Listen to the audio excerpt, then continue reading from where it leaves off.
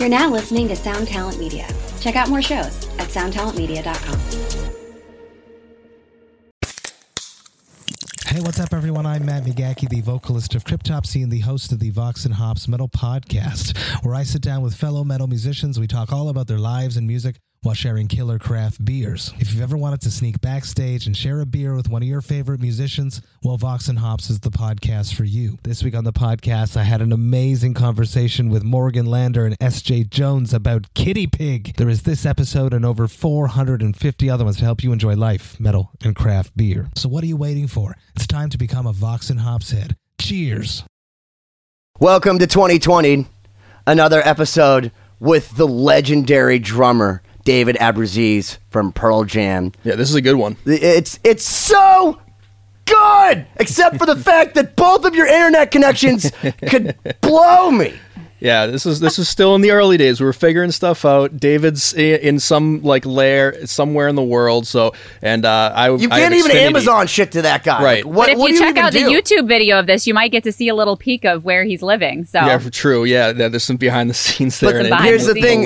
But we got to be very, very concise when we say this. David Abbruzzese was totally ruined as far as taking the chance to be in the Rock and Roll Hall of Fame. And when I say ruined, I mean they screwed him terribly. And we, and by we, I mean you, me, and all of us listening, and then everyone that you know and everyone that they know should go and rally for David, because if there's anybody that should be in the Rock and Roll Hall of Fame, like with this whole controversy going on, it is our friend David Abbruzzese, as you'll listen as he tells you the stories behind Pearl Jam, behind what happened with Guns N' Roses. Like, Siobhan, you blew his mind on this one.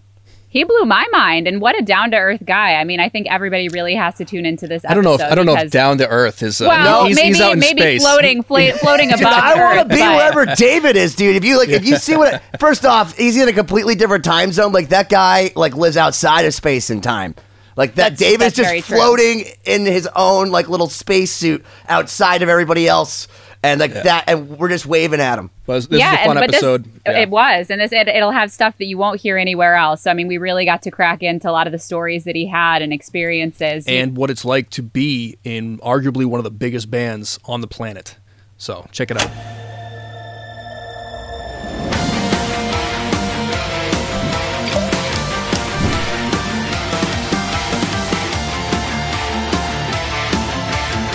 Ladies and gentlemen, my name is Benny Goodman, and welcome to another episode of 2020, where we may be socially distant, but we're certainly socially relevant. I wanted to, first off, introduce you to my lovely cohort in crime, Corey Peza, the other side of Shabrock, the SIO in the Shabrock. It's Siobhan Cronin, and on the dais is the legendary man on the Skins. He's played with two of the most incredible bands and many other bands beyond that you've never heard of. Mr. David Abbruzzese from Pearl Jam, Guns N' Roses. But he's larger than life because he's fucking awesome, because where he is, because you don't know what time it is here, but it's 5 o'clock in the morning or some shit, dude? No. Undisclosed time and undisclosed location. Well, let's recap a little bit so that people know. First off, this is part two of with David. If you don't know who David is, he played with Pearl Jam during the absolutely quintessential era of Pearl Jam. He did the 10 tour. He was on Versus. He was on Vitology. The Pearl Jam that matters in my heart. And then he was in Guns N' Roses, for a lot of the Chinese Democracy. He's played with all kinds. We never played a show, so I don't ever feel like I was really in. So you kind of just moonlit around. Yeah, I checked out Guns N' Roses. Yeah. Are you sure they didn't check you out? So was it like a Tinder date with Axl Rose, but for a long period of time? I passed. Well, regardless, the first-hand knowledge is fascinating. So listen, I'm going to jump right into something that I am terribly curious about, because it bothers me. We've talked about it on previous shows. I want to say first off that I'm on your team because I love you. as a person, but also as a drummer, as a fan of Pearl Jam. So I've always thought the Rock and Roll Hall of Fame, like, yes, it's cool. It's like an interesting thing to watch in high definition. And there's been some amazing moments where you watch Prince and Tom Petty together. And, you know, you've gotten to see Black Sabbath. And, like, there's some cool shit. But there's so many bands that are smited. And there's so much bullshit, like, drama that goes on that, like, you know, like Guns N' Roses was it, like Van Halen. It's just, like, fucking been terrible. But for the first time, they didn't allow you to be inducted with Pearl Jam when you were on, first off, 2 of the 3 biggest Pearl Jam albums, and you did the tours, the videos, the unplugged, all the shit that fucking matters to me as a fan at my ripe old age of 37.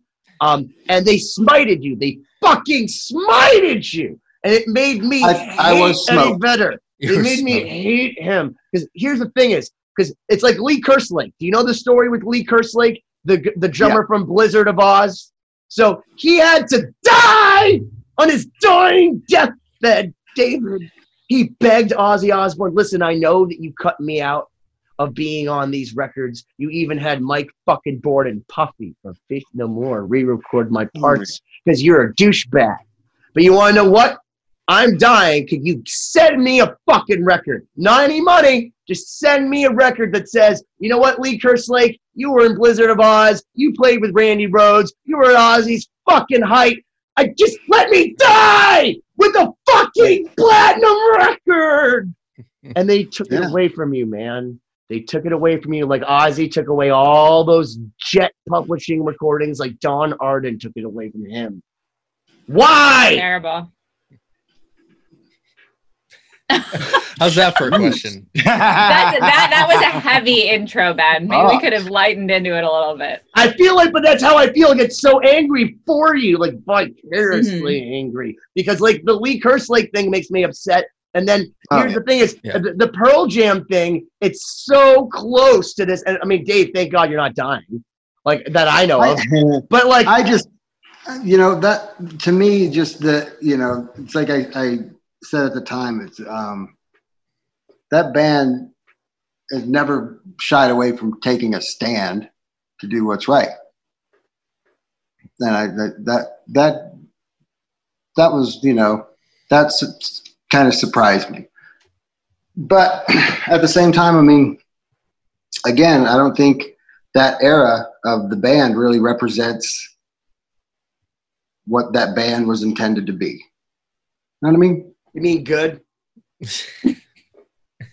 But yeah, it was, you know. Because for me, like State of Loving Trust, you know what I mean? Like obviously, listen, I love 10. I'm not going to say that because you're on it or not on it. I love 10. I love Verses. I love Vitology. When all the like No Code and Binaural and stuff came out, I was like, this is fucking stupid. Like I wasn't into it. Like No Code came with a bunch of fucking ugly photos in it, and I was like, this is kind of horse shit. And I didn't like it. I really didn't like it as a staunch Pearl Jam advocate.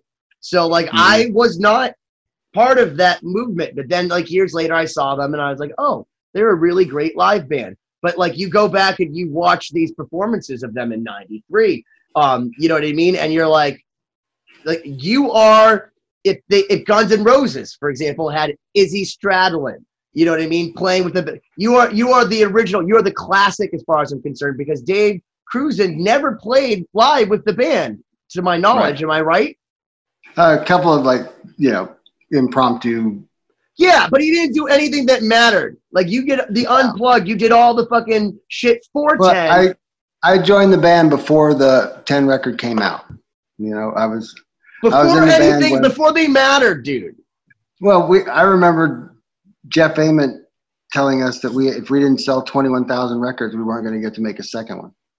You know, we didn't even sign a record deal till the third album. That's how much we worked. No one else worked for us. That's hold on. Can we all drink that in on 2020 here? Before we talk about our sponsor, LostSymphony.com, LostSymphony.com, Chapter 1 and Chapter 2, which David is also on, LostSymphony.com. But that Pearl Jam, I gotta get mine. did not get a record deal to the third record. And 10 it was a handshake deal up till then. 10 is considered by many to be one of the best entry discs ever, and where most people have like the sophomore flop, the sophomore fucking bullshit, the bullshit album. You know what I mean? The Guns N' Roses Lies. You know what I mean? Like you have Verses, which to me is like if 10 grew a little bit more balls and said, hey man, we're a fucking rock band and we're going to fucking throw down like fisticuffs and get ready to go like Seattle style. And I was into it, man. I was fucking into it. And for me to be able to speak to you years later after being a guy that like literally, like Corey's talked about it on previous podcasts, sat by the radio going just to get the song. That's cool. Just to get the song. The first tape I ever bootlegged was Verses by Pearl Jam, and my dad got so mad at me he made me go out and buy it. He actually docked $10 from my piggy bank and made me go to Record Town and buy it because he's like, you don't, because he was a software engineer. He's like, you don't copy copywritten shit. He's like, you go and pay that band. So just so you know, my dad took away my allowance to pay you, David. Well, no, he took away your allowance to teach you a lesson, young man. And to pay you. But you can frame it whatever way you'd like. Tell me where I'm wrong. Well, because what did we get? 81 cents a record, 500,000 in debt. Oh yeah. Anyway. We lost Corey again. Corey. You got 2020, but that's fine. That's fine. So David, listen. I want you to also. We want to talk about. So what's some of the funniest stuff? Because Siobhan has told us, because she's in another band, much like Pearl Jam, much like Guns N' Roses, that people care about. What were some of the most interesting things you saw on tour? I don't mean like some girl's boob came out and you drank, champagne off of it. I mean like there was a cow walking around in the middle of the streets in Amsterdam, and then Eddie tried teaching it to yo-yo. Man, there's so much stuff. We can start with whatever you'd like. Mike and I decided to hang out in Rotterdam, and then on our day off, go to Amsterdam a day early. And we had done an interview with these two collegiate girls for a fanzine. And they said that they had squatted a really cool house and we could crash there, blah, blah, blah. Okay, cool. So it's 2 a.m. We just played a huge gig, and we're walking down the street and we stop and they start yelling up at this window, and the light comes on 4 stories up, and they're like hooten, grooten, hooten, hooten, and the dude's like rooten, grooten, hooten, and then all of a sudden the mattress fucking sails out the window. And then there's some more rooten, grooten, and hooten, hooten, grooten, and then here comes some pillows and some sheets. So here's Mike and I just played the Enormo Dome and all that, and we're carrying a mattress through the streets of Rotterdam at 2:30 in the morning. And I said, man, I'm hungry. Let's get something to eat. And Mike says, let's first put this mattress down and then we'll get something to eat. And then he stopped and he looked at me really, and his head tilted, and he said, wow, I don't think those words have ever come out of my mouth in my life. I like that story. That was funny. But so, well, how did it end though? Where did you end up? Where did the mattress end up? On the floor in this really amazing old house. Oh, cool. Okay. And I remember the last thing that Mike said after we turned out the light was, "Can't believe I'm sleeping with the Arcus." That was my nickname at the time. Have you ever had a case? Have you ever had a case of mistaken identity? Because I'll tell you, I had a case of mistaken identity in 1995. I went over to Israel. Now, anyone that goes to the Western Wall knows that it's segregated. You have women on one side and you have men on the other side, and you have the Sahal, which is the Israeli army with AR-15s, whatever the fuck they carry, but like big guns that are scary. And women are not allowed on the men's side. If you go on that side, the Sahal will forcefully remove you. Now, in 1995, when I was listening to Pearl Jam, I had long hair. And I know it's hard to believe, but under all of this scruff is a Backstreet Boy. Now, when I went to the men's side of the Western Wall, they call it the Wailing Wall from some. It's a holy place in this world. I had a bunch of army dudes from the Sahel come with guns and pretty much like act like I was a terrorist until my father basically started screaming, "He's a boy. He's a boy." Much like Tommy, where they go, "It's a boy." But it was the Sahel with AR-15s at the Wailing Wall, so I could put the little note in that says, "Please stop confusing me for a girl because you're supposed to put a prayer inside." And that was my only hope, and it didn't work. Wow. It's true. Any mistaken identity stories, David?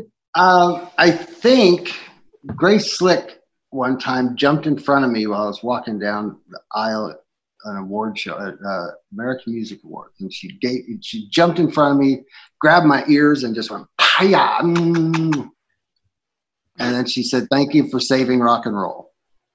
And I said, "You're welcome." She introduced me to her daughter, and then they sat down, and I walked away thinking, I think she thought I was Eddie. Oh my gosh. Oh my God. I was going to be like, Neil Young has never looked any better. And there's another one where in Cream magazine, there was a real, let's sand on the buns kind of photographer that did this photo shoot thing. We were in San Francisco, and I think they thought I was Eddie because it's like the sappiest, embarrassing. They had they had the photos on the, Is it hard to be known as the other guy from the famous band? Like, how long do you think it took before the edge got over? Or maybe, do you think Adam Clayton from U2 still gets or whatever the other guy is from U2 ever gets, known as the other guy from the band instead of Bono or the Edge?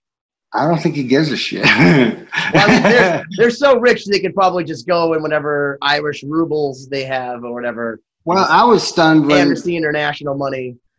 Like, there was a period of time where Adam would not show up at the stadium, and the tech would put on the stance and play the show. Are you serious? Wow. Why? Wow. How do you know this? Were you at these shows? Well, did you play with U2? We did some shows together. We did of course, shows together. Pearl Jam U2. That would have been a huge. So what time frame was this? That was in '92 in Italy. And what were the U2 fans receptive to the Pearl Jam music? Do the kids like the Beatles? You know what I mean? Like, no. When you want the Monkees, are you okay with the Beatles?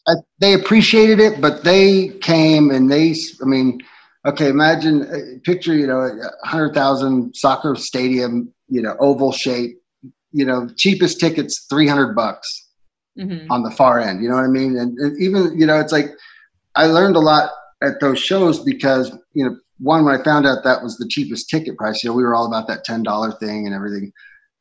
Is this the Ticketmaster ordeal? And when we got out on the stage, we had to move the side fills in 65 feet. That's how huge the stage was. What? Yeah. Just so Jesus. I had cars hanging above my head. It was like that kind of a thing.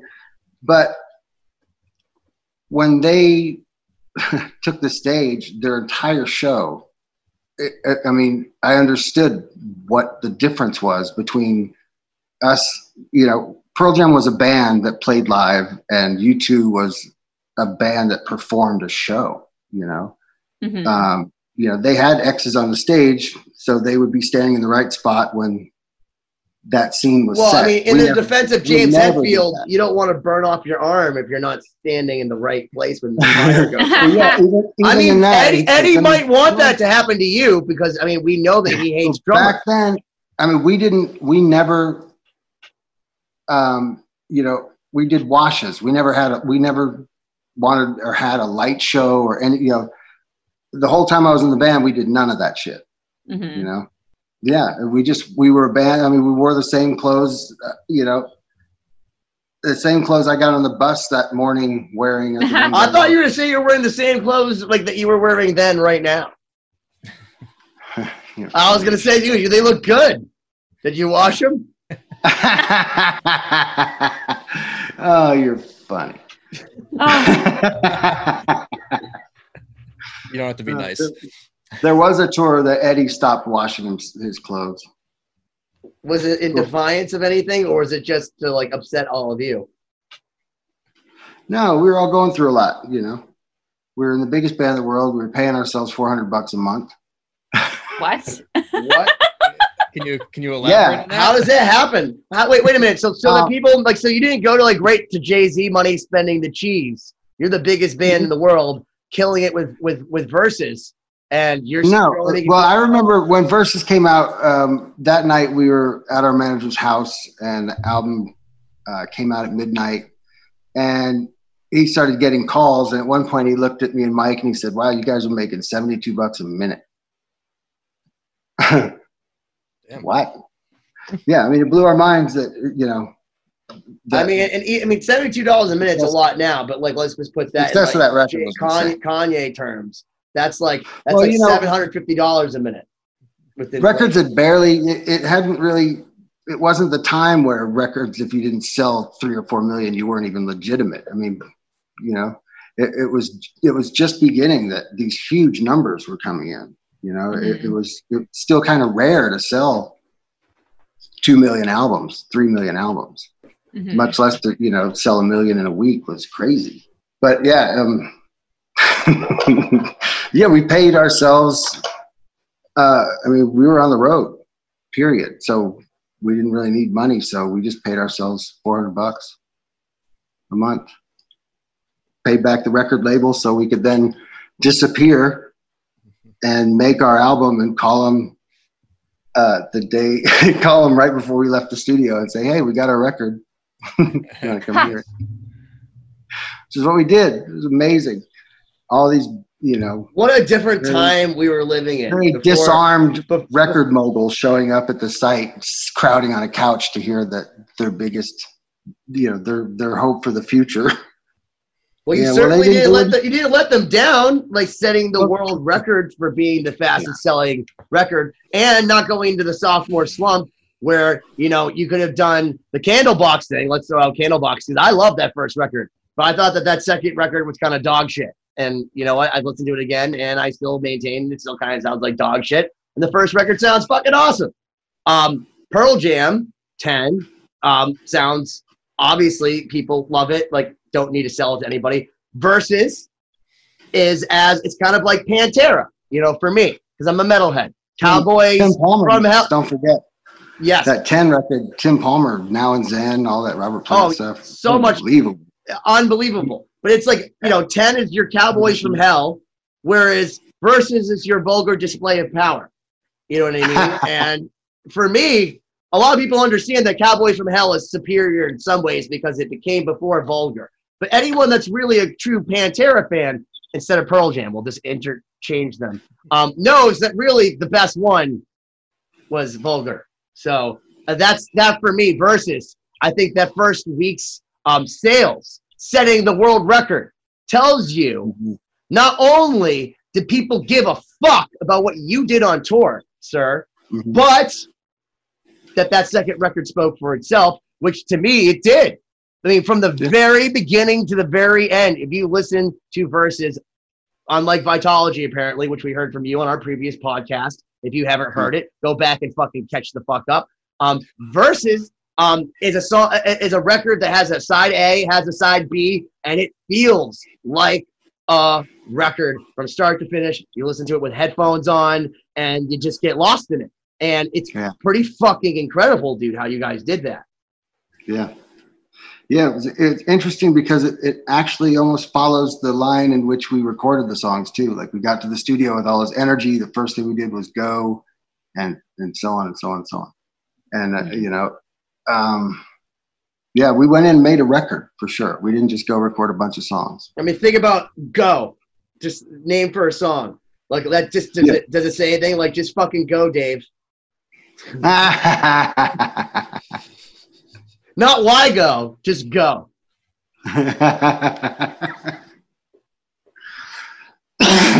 like, what do you mean? I didn't follow Green Day. Stop. No, I mean, obviously. She's like, I only know Stravinsky and no, Brahms. that's not true. No, but I mean, I definitely pale in comparison to your level of knowledge with a lot of the. Yeah, because while you were learning, while you were learning Beethoven and J.S. Bach, like the real music, I was tripping on acid. You know what I mean? Like fucking coming down, listening to verses, and going, maybe the world isn't as crazy as I thought it was. Yeah, boy, that illusion got squashed. That 2 years Pearl Jam took off, didn't it? Oh man, right? Corey, what do you think? I just hope that I'm actually on this call at the moment. It's hard to tell. Hey. By the way, welcome. You got 2020 again, Xfinity. Yes. First Xfinity. off, not only are you not a sponsor, you're fucking taking away. Down with Xfinity. I know. You either add value or you take away. And you're not adding any value, Xfinity. You're taking away from our fucking podcast. You fuck. Yeah. No, this is all fascinating. Like it's great to hear some of the perspective from behind the scenes. And it's funny, like, I know Siobhan doesn't have the familiarity with Pearl Jam that Ben has, and I'm kind of in between because I got honestly turned off from how in my face all the radio songs from Pearl Jam were around that time, and especially a lot of cover bands and friends and bands would cover Pearl Jam horribly. like trying to emulate the power and like the feel in those songs, and you get like 16, 17-year-olds just hacking through these chords. So I feel like I definitely I had a little bit of Does anyone actually know the lyrics to Even Flow? Yeah, a lot of vowels. I think there's I actually by the way, you guys could totally license that to like one of those Tampax commercials, Even flow. Yeah, shut up. You think Eddie would do it? You think Eddie would do it? He's got to believe it. I don't know. It's baby stuff. It's not. Did you say tampons? No, it's baby stuff, man.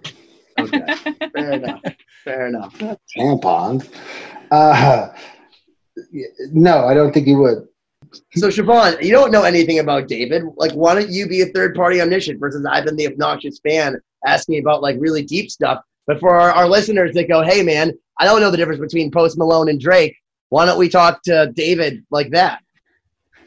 Yeah, well, I mean, from my perspective, what interests me is coming from someone who plays like pre-composed music most of the time. I'm totally interested in the writing process, which I know we've talked a lot about. And also just like the relationships and the dynamic of working with people in a band, because I think especially as time has gone on and things have become a lot more like less jam oriented, people go in and they record parts one at a time, or you're doing it, booking studio time, recording to a click, you're on a grid, everything's so different. And I feel like some of these stories of your interactions with the different band members is totally interesting. And just the trajectory of how it was from start to finish. And I know we talked a lot about getting involved in these projects and what went on while you were in it. But I'm almost interested on what happened on the way out, as things ended with Pearl Jam or with Guns N' Roses. Like, fantastic. Hold on. I'm going to just lean over this way while Benny talks for a second. Okay. Benny, do you know about the Smoking weed off camera? Yeah, I know all about it. The International Motherfuckers? You know that group? What? No, I don't know. No, but I feel like I should be part of it.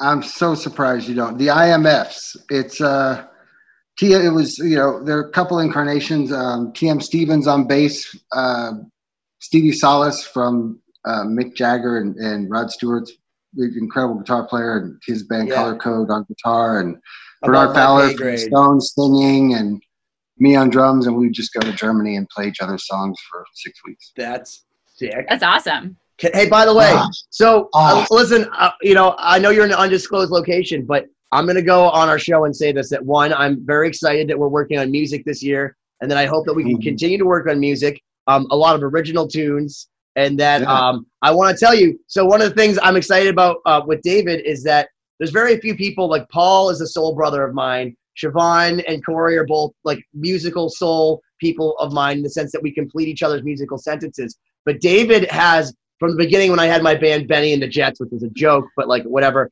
he's played on stuff and he's encouraged my voice and he's really enjoyed my writing. And I got to tell you that, one of the great things that I really enjoy about you is that you're such a positive person and that you believe in people, and that at every step of the way with Lost Symphony, and then every step of the way with the other stuff that we've done, we did a cover of Here Comes the Rain Again and a bunch of other stuff. He's just been so positive, and you're always just so excited to be a part of it, dude. Like, you live music, whereas we've worked with a lot of people in the music industry, and let's just say they're not as forthcoming as you are. Mm-hmm. Well, I'm blessed by knowing you, because I'm not always that way. I've definitely, I've seen how far that cassette would fly behind my car while, listening to someone's demo. I've flung many a CD out the car window.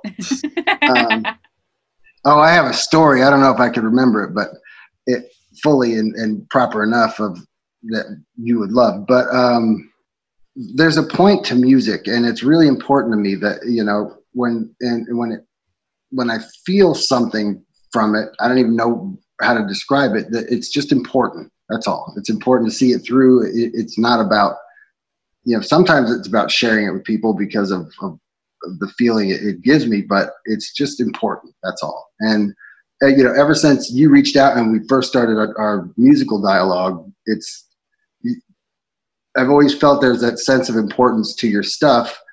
And it's also, when I sit down and just play what I feel belongs, and it is, doing this remote recording stuff, and it works, it's because I don't know, it's because I felt it the right way, and so, but yeah, I'm definitely a cynical asshole when it comes to annoying things called.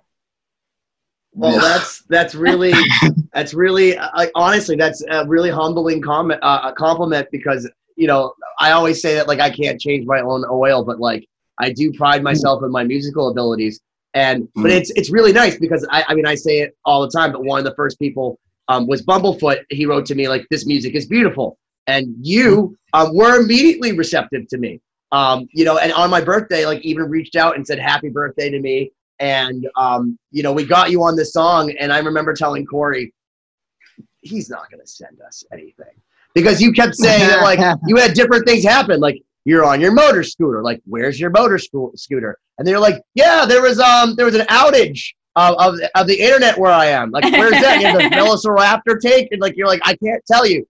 But like, every single time you're like, I'm building a new drum room. And then like, the natives, are after me. Like, it's like, they're after me. They're after me. I don't know how they found me, but they're after me. Like, I don't know. But every single time you say you're going to do something, even if it's months later, you've always come through. And, there's a lot of people that I've reached out to, that they're like, talk to my manager, we'll see, kid. Blah, blah, blah. And you're just like, yeah, man, if I vibe with this, cool. And then like, you sent us tracks. And you've also always been there in the sense that we immediately talked. We vibed on a personal level. And you even played on, like, again, my personal stuff that will probably see the light of day, I guess, on a solo record or something.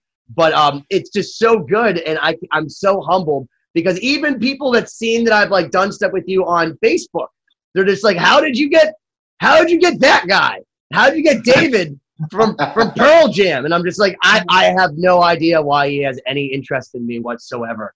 I am completely dumbfounded why he wastes his time wherever he is in the world, doing his shit. No, man, you inspiration comes in many forms. As we've learned live in real time. Okay, you want a story? I can give you a little story. Let's hear it. Oh, all right. And this is the after Pearl Jam kind of. I really didn't know musically. It really messed me up, and I ended up forming this project with people that inspired me when I was a kid growing up, and we made a couple records, and that's a whole other ball of wax of how a big machine can crush a little machine when they need to. But really proud of those records. And then, I had this studio cooking for a while, and a good friend of mine in his band, I said, the whole thing was about allowing people to be in a world-class situation to document that time in their life where this was important to them, because that's pretty much all it is. If you got to change your mind sometimes and start living a real life. But I get this demo and I listen to it. I'm like blown the fuck away. It's just like there was not one bad song, and the sound. I mean, it was like, if this was a record, I would love this record. It would influence me. It was amazing. Mm-hmm. Every part of it. The drumming, a friend of mine was drumming in the band, and it was a cassette that was dropped off the door of my studio. Okay, so I went in and side A, put it in, listened, blew my mind. So I took them all to dinner, and I was like, you guys should come in, and I don't know what I can do. It sounds great. There's really no production angle, but you can come in and record your record. I'd love to do it. And they were really blown away because I was talking about the production, and they were looking at me like, what the fuck? And I told my friend Perry his drumming was exceptional. He'd grown so much in such a short time. And he's looking at me like, huh? And so we scheduled the time and everything, and everyone was excited. And I let everyone pick out whatever they wanted to use in my gear or whatever. And we set up in the big room, big, beautiful drum set for Perry, and spent all day getting sounds that were incredible. And I was really excited. And so I said, well, what song do you think you guys want to start with? It was just me and my friend, their drummer, Perry. And he said, I don't know. I said, well, how about just the first one? So I rewound the cassette, and I hit play, and I cranked up my monitors and sat and listened to the song. When it was over, I noticed my friend he just looked different. And he said, who was that? Oh, no. And I said, I know, right? That's what I said. It blew my mind. And I said, let's listen to it again. So it's really loud, and I'm just, I'm preparing to record what I think is going to just be, I'm just going to be lucky to be a part of documenting this music. And I look over halfway, and his lips quivering a little bit. And I thought, oh no. Their demo was on side B. What I was listening to was Cheap Trick's first record. Oh, that's so funny. I never even knew that record was so great. Oh my God. Oh my God. Is Surrender on the first one? No. Okay, I don't know. Oh my gosh, that's so funny. It's a great, great record though. But that's hilarious, dude, that you fucking, oh my God. Poor then man. Then I had to do I was just messing with you, and I turned the cassette over and hit rewind. It was just a side test. side B, and it was the worst dribble you ever heard. Oh no, God. Oh yeah. I mean, well, you know what? I got to take that back because this is a podcast. What the fuck? It wasn't. I was exaggerating. It wasn't in that situation. It was the exact opposite of what I was hoping it would be. Yeah, relatively speaking to Cheap Trick, it wasn't that great. Yeah. Well, it wasn't bad, but it just, yeah. I mean, listen, Lost Symphony, relatively speaking, to Cheap Trick is just so different. You should go listen to it and see it for yourself. Don't edit out the dribble. It's okay. There's a lot of dribble. It was pretty bad. Usually when I'm talking. Yeah, there's a lot of dribble in our prior episodes from Ben's mouth. So my mother told me that I was really good at polishing. Hold on. turds. So speaking of polishing turds, when did you realize that that Eddie Vedder hates drummers? The moment that I hit that cymbal on the instead of on the one when he was coming down to hit it with me, and I got really fed up with it, so I hit it on the and he ended up with 17 stitches. Ooh. So was that a passive aggressive? That was sly. Wait, hold on a second. So what inspired that? You said you were fed up with it. So what did Eddie do to inspire you to give him 17 stitches instead of just, going with the beat? He had a way of inspiring me to beat the shit out of my drums. Again, I respected him a lot, but it's like he was kind of like the Joe Jackson to your Michael Jackson drum kit. He created a lot of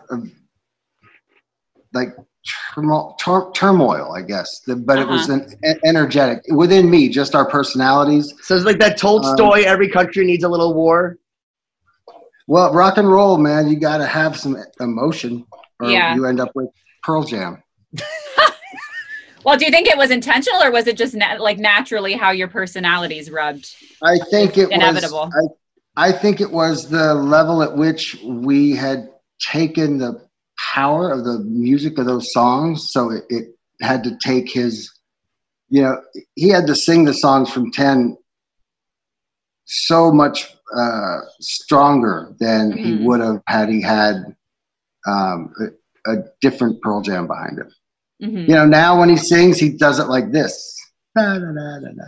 And he would have looked like an idiot. Are you saying that he doesn't have the same angst now that he has a black card as he did when he wrote Black? I don't know. I know. I've seen him. He seems a lot more mellow. He drinks a lot of vino. You know what I mean? It doesn't sound as angry. I mean, he sounds angry, but not like angry like the angry that I remember. Subdued. Well, who wants to watch a middle-aged guy yell at him? Well, I mean, but how long can you be angry? That's why I like Billy Joel. He's like, thanks for realizing I stopped caring about writing music for you in 1993, and I'm just going to keep playing these songs. Whereas people go, I want to take you seriously. You know what I mean? Like, he's not that angry anymore. But he was angry at one point, and when you were in that band, I remember thinking to myself, much like Jim Morrison. So my buddy John Garabedian, I'm not going to kill his Jim Morrison story, but I'll tell you the story. Because I play this game. Do you remember the open house party with John Garabedian? You probably don't because it's pop music. But he used to have a great radio program, and I used to try to stump him going, I'll name a rock star, Jimi Hendrix, and he'll have a story. So I said, Jim Morrison. And he goes, I was the MC at the Boston Garden. I remember seeing him, I don't know, it's 69 or whatever, or 68. And he says that Jim Morrison got so wasted on the second night that he passed out on the ride, on one of the speakers stands, and that the band kept playing, and that 8 minutes into it, he gets back up and the whole place cheers. You know what I mean? And I remember thinking to myself with Eddie Vedder back in the day that he had that thing about him that Jim Morrison did, that Maynard James Keenan tries to do by not moving for 2-hour sets, where you go, oh my God, what's Eddie gonna do? Is he gonna write something on his arm? Is he gonna say something? Is he gonna do something? Is he not gonna do something? Is he gonna have? I used to wonder what the banter was gonna be after the song. He was like Howard Stern, where you wanted to know what he was gonna do next. But I mean, do you really think that Hendrix didn't know what he was doing? Or that Jim Morrison didn't know what he was doing? Oh, I know Jim Morrison didn't know what he was doing, dude. I've taken that amount of acid, and there's no way. I mean, unless you taking peyote every fucking weekend, there's no way you know what you're doing. The fact that Santana could even play a set at Woodstock is mind-boggling. Just shows you how fucking weak that shit was back then. Well, I'm just speaking in terms of the awareness of. I mean, you know where the cameras are going to be when what you're going after needs cameras. Mm-hmm. I mean, it wasn't by chance. It's just like the Beatles, arriving at Shea Stadium. Mm-hmm. The people there were filmed days before the plane arrived. I mean, it's the entertainment industry, and it's a bunch of bullshit. I mean, Zeppelin weren't occultists; they were fucking goddamn bunch of dudes with fucked up teeth who made great music. And then Peter Grant shaved his eyebrows, and that's what you took from it was Satan fucked up became teeth. their sales point. Yeah, show business. Yeah. I mean, so Aleister Crowley took a dump behind a shed supposedly on Jimi Hendrix's property. Really? Or I mean, on Jimmy Page's property. Jimmy Page just seems like a nice old dude now, doesn't he? Not so much the occultist guy that he was when he was. Well, listen, I remember that they tried saying that the weird noise at the end of Crazy Train where he goes, an egg, was him trying to say shoot, shoot, shoot. And they were trying to frame that Slayer and Ozzy Osbourne were systematic ways to help people commit suicide. Suicide Solution wasn't about Bon Scott, you know what I mean, drinking himself to death. And it's fucking crazy how, people nowadays have such They explain how to make bombs online. They explain how to, on TV shows, how you can break into the Bank of Spain. Like, I feel like I could murder my girlfriend with succinylcholine, and no one would know unless they test for it. Because Law and Order SVU said the toxicologists, unless they look for it, they won't even know. That got dark. David probably can empathize. Yeah. The overall point being that I think the people have always tried to find a scapegoat for like issues. And then sometimes I think maybe bands and their management and PR people might lean into that to create a false when they could narrative like that. Yeah. When they could, now information and news and all these things happen so fast that there's really no time.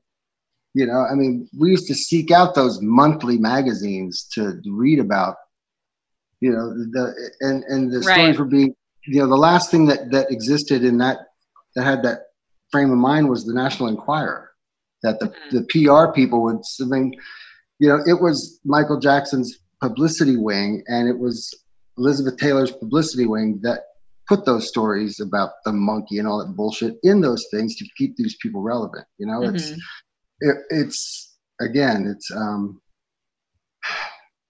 It's a bunch of people with good marketing brains, marketing product.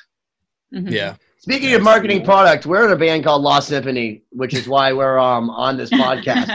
David was nice enough to play on a song called The Garden of Earthly Delights, which is actually going to be on chapter 2. David, do you have any opinion on the band? Obviously now that we're all watching you and on the podcast, we have, we want your honest opinion, including on the drums, because we'll let Paul watch it and he can be like, my opinions are personal. I haven't looked at the project as a product. We don't want you to. Oh yeah, well, man, I think I'm impressed with it from production, engineering, pulling it together, pulling it off,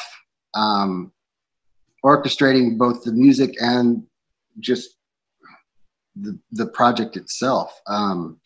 It's a project that was worth the effort you put into it, for sure. Thank you. Thank you.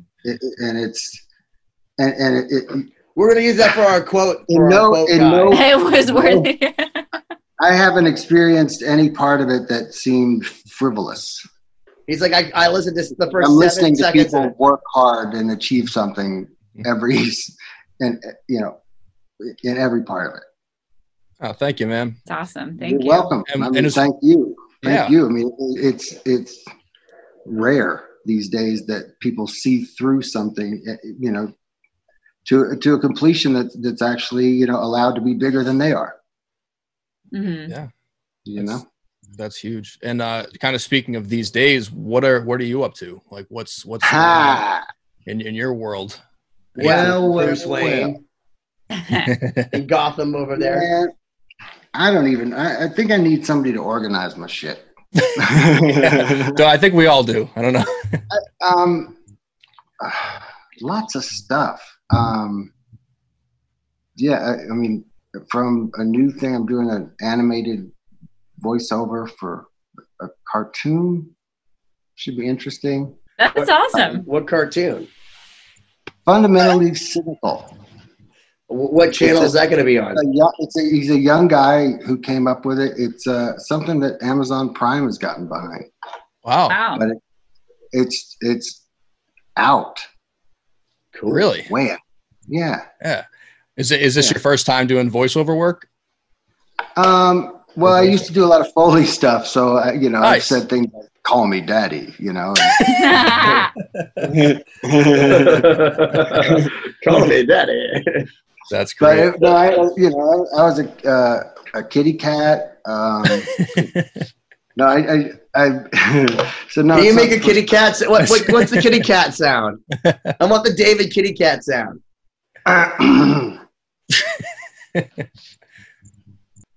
Really? Yeah, we're waiting. I love cats, man. You really want that? I love cats. He's a cat man. I want to hear it. I'm going to close my eyes to see if it's real.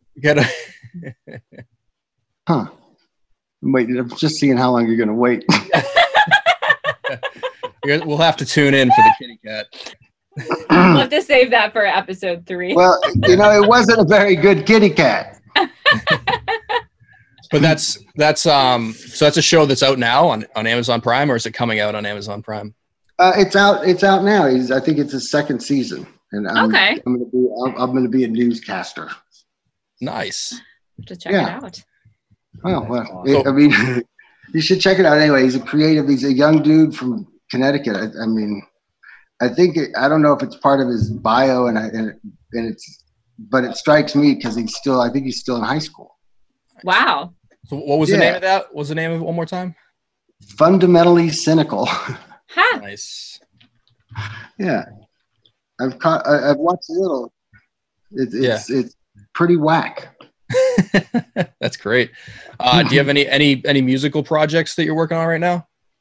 Yeah, I'm actually a lot. Just working on a lot of music, and I was doing a record for myself, a me record, and I got in touch with Sean Smith, who sang with Stone's Brad Project and Satchel and some of, he's a Seattle guy, and I've just always liked him and liked his voice. And he had done some work with Michael Shreve and some other people, and he from what I understood, he was like me. If a song was happening, he would just see it through. It didn't matter, it just had to come out. So I got in touch with him, and we started sending music back and forth, and it was just, it was amazing. It was an amazing friendship, and he came out to where I live, and we spent some time messing with his Jesus. Came up with some. I mean, we just, where we were coming from, and he was a very, we understood each other emotionally. We were connected in a pretty profound way, and so the things that were coming out, I mean, he was representing both of us, and in the scats and the melodies and the feelings, and it was blowing my mind. And then we took a little time. He was back in Seattle, and he was headed back over, and he passed away in his sleep. So just like, oh my God. It was really tough. It was a tough one, and I just gotten a lot of music from him. It's a record I have to finish it. But of course, absolutely, yeah.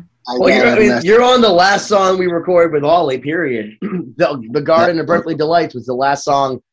We never even finished it with Ollie. We just did our first round or whatever, and that was it. So that song ended up, turning into the guitar duel that it is, because Ollie only did certain parts of it, and we really appreciated you being part of it. But I think it is a really important thing when your friends pass to see their music to fruition. And we appreciate your helping us bring Ollie's music to fruition, because it's really, truly the last thing. And same thing with Here Comes the Rain Again was one of the last things we did. One of the last things we did in between sessions. So it's really true, the last music, and I couldn't, thank you enough. And I think with your friend, first off, cheers to the heavens. And hopefully you could bring the music to life, and I certainly will help you if you need any help in any way. Oh, well, no, yeah, there's no doubt about it. I mean, I think keyboard. I think don't touch it. Actually, wait a second now. I do remember a video call with you where you were kind of a little wound up, maybe. Sounds normal. No, Ben. No way. You were at the piano, and there was a beautiful young lady casually sitting near you, and I think I got the feeling that you already were confident that she was impressed, so you'd known her for a while or something. But I was showing you some Sean stuff, and you were like, "Oh yeah, it's a blah blah and it's a blah blah and blah blah blah blah," and you just did this beautiful grand version of his 3-finger chord. Yeah, no, it was cool, man, because I remember that. It was incredibly uplifting, but at the same time, what was coming out of your mouth was. Well, you have to understand that So if you No, can you were understand, sweet. if you can understand four-way coordination, where like one hand's doing something else, and like maybe your right hand isn't like lining up with your. What are you doing, Ben? What Right. is this? What I'm saying is that my mouth when I'm speaking English, I say a lot of bullshit. Yeah. But then I say a lot of really cool stuff with this. Like my hands are speaking French, but my mouth is speaking Pig Latin. But do you speak Greek as well? Yeah. Yeah, only with the record label. Hey, man, we need to promote the record. Can you give us money for 2020? Go to losttiffany.com. Well, yes. Laugh at his jokes, tickle his balls, and make him a sandwich. He's all yours. Your guide to the music business, right? Oh, brought to you by David Abbruzzese. No, it's a good relationship. Yeah, David. So I think would love to hear that project. I hope someday soon. You will. It's coming together really cool. There's so much music and so much just so much stuff. Great. Yeah, you're gonna very get a lot of it powerful. because I'm gonna be hitting you up to mix some drums because you made any time, man. I would be honored. Hey, listen, man. I think I speak for all of us that we'd all love to be a part of anything that you're doing, David. Yeah, And, anytime. And that like we're just huge fans of you. And I can tell you, even doing like my crappy Benny and the Jet stuff, like you've just been always such a super positive guy, and everything you've ever delivered to me has been gold. And we're excited about what the other song, and I look forward to seeing what you dish up for us. Do you have any advice for people who are like locked down on the 2020 pandemic, as far as like what they could be doing to study and to get to be a drummer as good as you, with so much stuff that you don't even have enough time in the day? Well, if they're like me, they are dealing with it already with Bong hits and Bonham, and this isn't nothing I say would matter. Bong but hits and if Bonham. they're not, what I would wish for people is that they could, even if just use music to get some sanity back, in your perspective, because it's way too easy to get your ass. Somebody just twist your ass right over your head.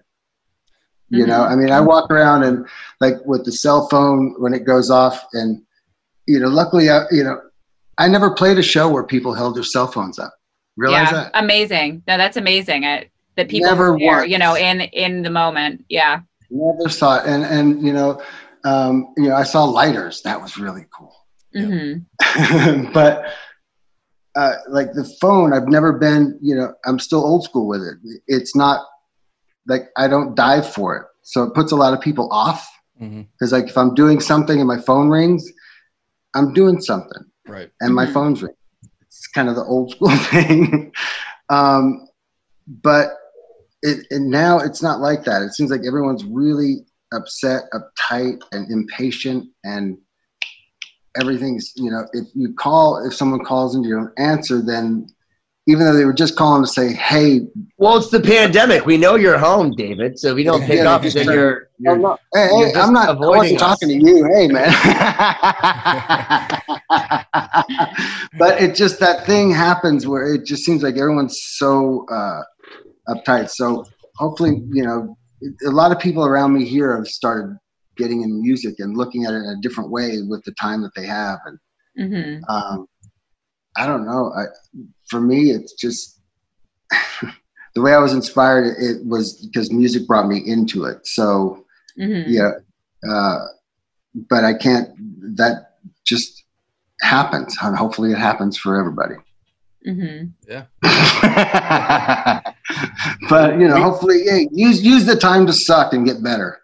There you go. Yes, that's key advice. Yeah. Suck. No, suck that's until you great. don't. Yeah. No, but And it is cool seeing so many courageous young people hacking an instrument up and soulfully presenting a horrible version of something because it's meaningful to them on the internet, putting it out there, But at the same time, I enjoy seeing that there's that outlet and that kind of bravery. But as I'm saying it, I always do wish they'd practice a little more first. So funny. Yeah. There's definitely there's elements. You have to have the feel and the inspiration. It has to be important to you, but you got to be able to. You have to have the language to express that, and that's where the practice and all that stuff comes in. Well, you gotta be willing to I guess, it's a way of living your life, Mm-hmm. It just, you trip and fall over your inspirations, and the way you react to them, knee jerk, it makes you a better person, musician, whatever it is. I don't know. That's the universe, I guess. Absolutely. Yeah. A lot of people can wish to be something or want to, but you just, I don't know. Universe is a funny place. Yeah. Well, and the young generation wants immediate gratification, which is, I'm sure, symptomatic of, cell phones and immediate news and all that. And you can be a star on TikTok doing something really stupid. But I think it's a great time, to really embrace the fact that things are a process, and you have to be patient. And if it's not enough to love it and to want to get up and do it every day, no matter how good you are, you learn a lot from that. Absolutely. Well, here, just for the three of you to know, my daughter, Francesca, is the exact opposite of what you that thought of how kids are. Mm-hmm. Mm-hmm. She's unbelievable. That's wonderful. It's amazing. I mean, hope. She brings hope to me, and I'm a very, very valuable. Great. You gotta raise them right. You gotta combat this other mentality. Man, it's funny. My dad, all he said was, enjoy watching her become who she is. Mm-hmm. Mm-hmm. Yeah. That's beautiful. You think Anne Marie Cronin said that? She said, just enjoy watching who you're becoming? Or do you think she was excited to help malleably change you, Siobhan, by encouraging you, by hitting you with a ruler? No, she was never like that. You were fat, or my mom is a very intense person, but she had an intense life. She came here as an immigrant with no money, and she dealt with a lot of flack from people. Is that why she wears $8,000 million worth of diamonds every time I see her? I've never seen a girl more iced out other than at the Tupac opening. I mean, your mom has such crazy jewelry. Anne Marie is a rock star. Literally, you think you're cool? You think you made Pearl Jam money? You didn't make Anne Marie Cronin money. She shows up and she's we just lost him. Yeah, we'll lose him, but whatever. David, we love you. He's awesome. But Anne Marie Cronin money, I went out one time with you guys to Legal Seafoods, and I could not believe how many diamonds she was casually wearing. And they all looked good. They're coal mine diamonds. We got you. No, He's back. Yeah, you're back. No, I think. Yeah, I don't remember what my point was somehow. No, but I was trying to tell you, no, she didn't beat me with the ruler. No, my parents were always, I think they would be totally on board with that, see the person that I'm becoming. And I think that they just wanted me to value the right things, wanting to learn for the purpose of learning, wanting to appreciate art for the purpose of art, wanting to learn languages for the purpose of being able to learn from other people. I think they just wanted me to be well-rounded and educated, but they expected if I was going to do something that I was serious. Because it's not easy. I do play tennis, but I'm not very good at it. Of course you do. But no, but I'm not good at it. Honestly, I wasn't serious about it. I mean, I skipped out on tennis practice to go to music rehearsal, and they were like, well, you clearly don't care about tennis. What's the name of that game that you play on the top of a ship where you use one of those things and you push the thing? Shuffleboard? No. This is probably a good time to wrap it up. Well, hold on. Yeah. Because I missed everything was cutting in and out. And it was hanging that's out. Okay. We were saying how awesome you were. I missed everything that you were saying about your, I heard something about tennis. It was all Ben giving me a hard time, making me feel fancy. But no, fancy, she knows how to joust. She knows 6 languages, origami. No, I don't. I speak French and very bad Spanish. How many degrees do you have? Well, I have 2 bachelor's degrees and then a master's degree. You said well. That already tells you more than me. Degrees don't matter. You know what? I've learned more from people in life that haven't gone to school at all than I have from teachers in school. Says somebody with 3 degrees. That's the honest to God truth. No, it's true. I'll tell you now, I have an 8th grade education. But you're so wise. See, it doesn't even matter to me what degrees people have, because most of what you learn and what makes you. So what degree near the equator would you say you are, David? It's Celsius, and it kind of fucks me up. So I don't know. Okay. Just making sure. We could be talking Calvin. Yeah. Well, the water does turn the other direction. All right. When I flush it. We're narrowing it down. We are narrowing it down. But we do want to say on behalf of Lost Symphony that Chapter 2, if you like guitar, if you're one of those guys that goes, I want to hear what's the craziest technique, I want to hear the fastest thing, you can hear Siobhan shred it up on the violin. You can hear Joey Concepcion, Rusty Cooley, who, as you know, in the 90s was playing 4 notes on a string, like Matt LaPierre. It's just Kelly, who's already in the band, obviously. Like, it is literally complete bananas. Whereas one of those things where, you know, when you watch Spinal Tap and they go, how do you make it one more? This is kind of our one more. Whereas if you don't We're turning up to 11 out of 10. Yeah, if you don't like guitars that are over the top and slightly self-indulgent, then you should go to the next track. But if you like crazy guitars and you like unbelievable groove and like a lot of, like, there's a lot of development that went into this song. This song was a long-term composition. So I don't want to diminish it by saying it was a throwaway shred piece, because it wasn't. For you. I was waiting for you to take a breath so I could tell you that, you know, actually what I heard was some incredibly, like, mind-boggling soloing, but there's songs there, you know. There's when you put on headphones or sit in the right spot and you close your eyes and listen, you're actually, you know, there's a room around you. And, you know, there's songs. It's called the sound staging. Thank you, Corey Peza. Well, yeah, those notes though, they have to be the right ones. They do. They? Yeah, arrangement and composition is everything. Sure. Yeah. We talked Siobhan Dollar. You didn't leave me disappointed or too, you know, and I really get, like, it's not a Tony McAlpine record. It's not an Yngwie Malmsteen record. It's not like that. Yeah. So it's not neoclassical, is it? I don't know what that means. No, I didn't either. Ben has ulterior motives. I have in ulterior asking motives. that question. No, I only say it because my man crush thinks that we were slightly neoclassical. I'm like, I really don't think we're neoclassical. And he goes, orchestra, blah, blah. It's neoclassical. And I'm like, but I feel like Rising Force Pop music has and Tony orchestra in it McAlpine are neoclassical. And even a little bit of Uli John Roth is neoclassical. And we're like more of like, you know, cinematic. And we do have classical influences, but like, it's not neoclassical. We have just straight up real classical influences. I'm not influenced by Yngwie. I'm influenced by Paganini. I like a good panini too, but what's that got to do with anything? Yes. The question is, can you eat 24 of them in one sitting? That was nice. Not true though. I could eat 24 paninis. Well, I mean, just like Paganini's 24th Caprice. You know what I mean? Look at this. Paninis. Ooh. Oh, wow. Is that a 50s? Oh no, it's a new one. A friend Bo designed it and built it. All the drummers are like, dude, shut the fuck up. Yeah. Seriously, it's crazy. But it's going to be I'm bringing it to the studio. I think I'm tracking day after tomorrow, your stuff. So nice. Wow. Sweet. But I just want to say, first off, from the bottom of my heart and everybody on the show, thank you so much, David, for coming down and to your own house, wherever you are, in whatever layer you're in whatever time zone, and taking the time. I know that it's late because you had to brew coffee to make it happen. So, like, we want to say thank you for riding out the storm.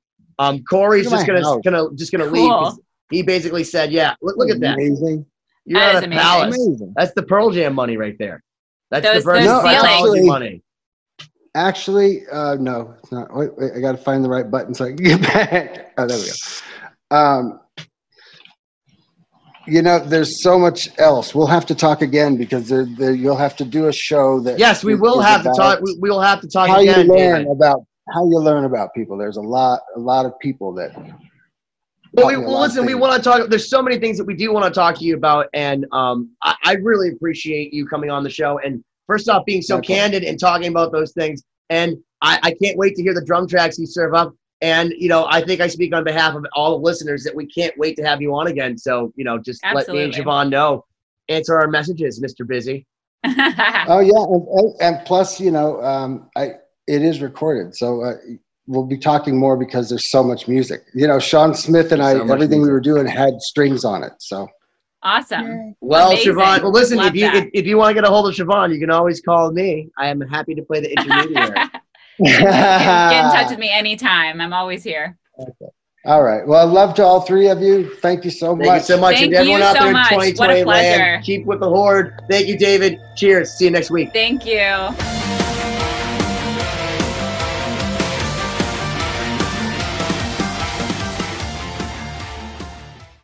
Hello, Tom May here, host of Future Friday. I've spent the last 15 years on the road with my band, The Menzingers, where I've met all kinds of wild and fascinating people. So I started a podcast. On Future Friday, I talk to fellow musicians about the moments that made them, their passions outside of music, and the curiosities that tie us all together. I've also talked to the likes of UFO researchers, magicians, soldiers, and documentary filmmakers, and I'm constantly searching for folks that can shape and change our view of the world. You can check out Future Friday wherever you like.